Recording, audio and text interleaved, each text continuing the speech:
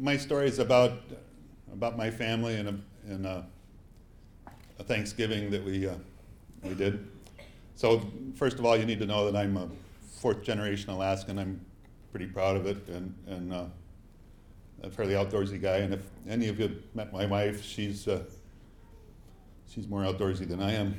So we one fine winter about 2001. It'd been a pretty cool but low snow year, and we were thinking, gee, this would be the year to go out to camp for Thanksgiving. It'd be quite the place. We have a camp over at Ungalik, halfway between Koyuk and Shaktoolik, roughly. And so we talked ourselves into this 5-day weekend we were going to do, take the kids out there. They're young teenagers. I'm, at the time, a 45-year-old guy and question, the teenagers question everything you do, and parents question everything teenagers do. And so I was telling the kid, you need some Alaskan values, enough of this TV stuff, and we're going to get out there and do this thing. And so Wednesday before Thanksgiving, we got my buddy Jim Tweedo to fly us out, and we got installed out there. We had a cabin. So beautiful, maybe ankle deep snow at the worst, and I'm gonna do a little beaver trapping, show the kids something, have dinner, be a fun camp out. And so we get there noonish. We pack everything up to the cabin about a mile from the runway. Probably not the best planning. I'm carrying a pack and a big old action packer. Quite the workout. I was not feeling quite up to snuff. Pretty, just not perfectly well. Been stressed out that year and a little work. So anyhow, we got all set up, and it's still daylight. So went out and we set 3 beaver sets. It's something that I didn't have a lot of experience doing.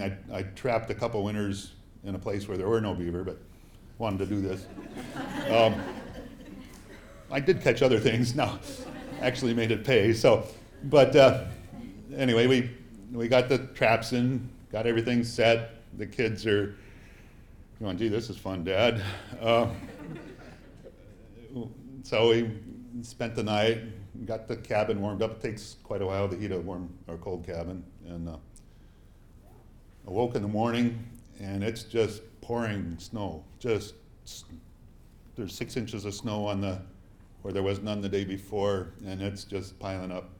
And we poked around a little bit, but it's just coming down. And by late in the day, there's 18 inches of snow on the runway. And I'm starting to question my sanity for this, because too much snow to put a plane on that runway. So when nobody's looking, I get the sat phone and I sneak outside and I call up Jim. Hey, Jim, lots of snow, and you think you'll ever get out here? And we'll figure it out, Charlie. Don't worry. He talked me down. It's no big deal. Well, I got a couple of skis or something. We'll figure out something. Okay, so go back in, put on the brave face. Oh yeah, this will be good. And we decided we'd had Thanksgiving on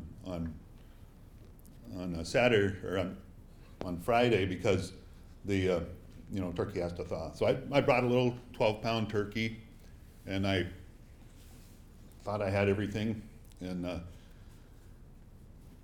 got it all set out that night. We're in a camp. It's got a 2-burner Coleman stove. It's got a little, like a cubic foot oven that fits on top of the burner.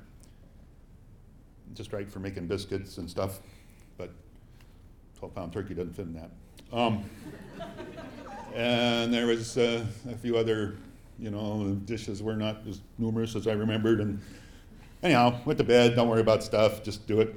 And about halfway through the night, the trees are moaning and groaning, and get up, and it's just howling outside. And the temperature dropped 20 degrees. It's 20 below, blowing 20. good day to stay inside and cook, right? So we whip up.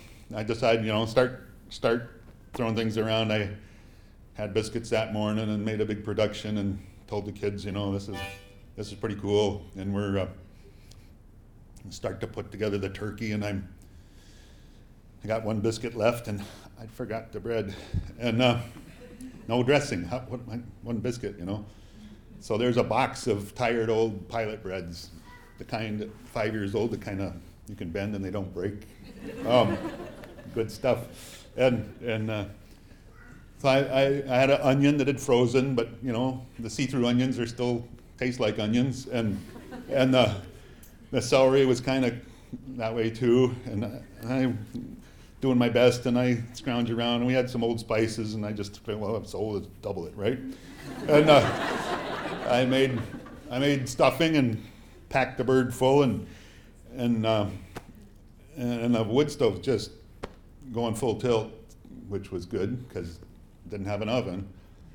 So I put an upside down cast iron pan, a roaster on top of that, the turkey breast down in that, tin foil, set the big metal dish pan over that to catch the heat coming off the side of the stove, and use the sniff test, so that's when it's still scorched, you do something fast, and flip the turkey when it smelled scorched and got it.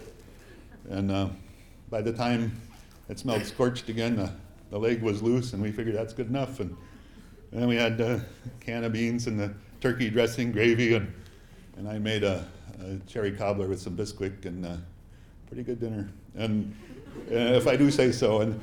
And my grandmother always said, hunger makes the best sauce, and she is right. I have tried to make Pilot bread stuffing again, and not the same. So anyway, we better get going here. But I knew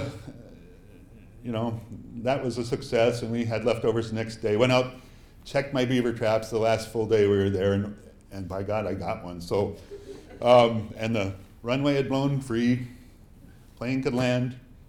My pride was intact, and it was a very successful trip. And I have great memories, and the kids tell me stories about it all the time. So, thank you.